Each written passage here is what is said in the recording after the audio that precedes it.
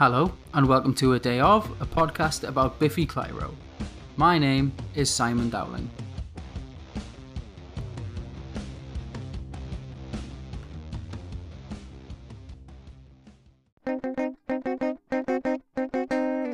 Ooey You, released on a Kerrang CD, High Voltage, that contained current bands covering the history of rock. Buddy Holly by Biffy Clyro is a cacophony of riffs and, other than for a brief second, fuck all like the original. This song is 5 minutes long and absolutely all over the place. I'm gonna have to go back to the old Black and Sky format of giving you a little walkthrough of each section. The song opens with an angular riff and incredibly fast, tight drum rolls in peculiar chunks of 7, 1 and 9. The bass drum taps as we sing the first verse, vocally in tune with the original, but with just weird stabbing underneath. We do get the classic ooh twill in the pause though. The oohs are accompanied by a climbing bend on the guitar. We return to the angular riff, but the drums drive a beat this time, and this is retained throughout the second verse. The next ooh section is palm muted strikes on the guitar and this riff on the bass. The first half of the chorus is just a drum roll and bass walk before we get some picked guitar, and at the I don't care about that section we get a big bend on the guitar and some power chords, and all they do is build into a huge wall of noise, and I mean huge.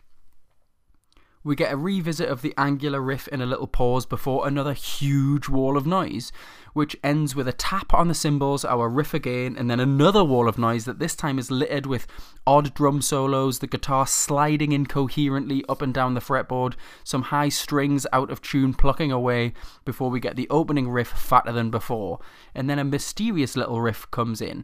That kind of Middle Eastern tone that Biffy toy with from time to time. That kind of transforms into a sliding on and off riff with little kicks of these Middle Eastern notes.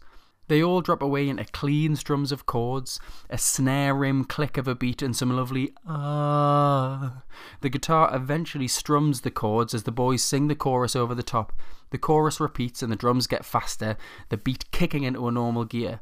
The sliding on-off riff comes back but a few octaves lower, a massive Metal Zone distortion kick that ends with some hits in weird timings. 6, 3, 1, 2, 9, 2, 1, 5, 6, 3, 1, 2, 9, 2, and where have we heard that before? That's the telephone numbers from 9/15ths, and that's because both Buddy Holly and 9/15ths are built from the carcass of that massive unreleased track, The Ghouls of Bim Bobador.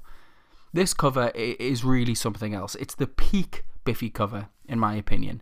And it's a great one to drop at a party to, confuse the fuck out of people. Buddy Holly by Weezer, what does that song mean? Because it's by Rivers Cuomo, there's probably some, horrible misogyny bedded inside, because that man cannot write about his feelings for women without sounding like an absolute creep. But, I'm going to read a little section out like I did for Take Me Out.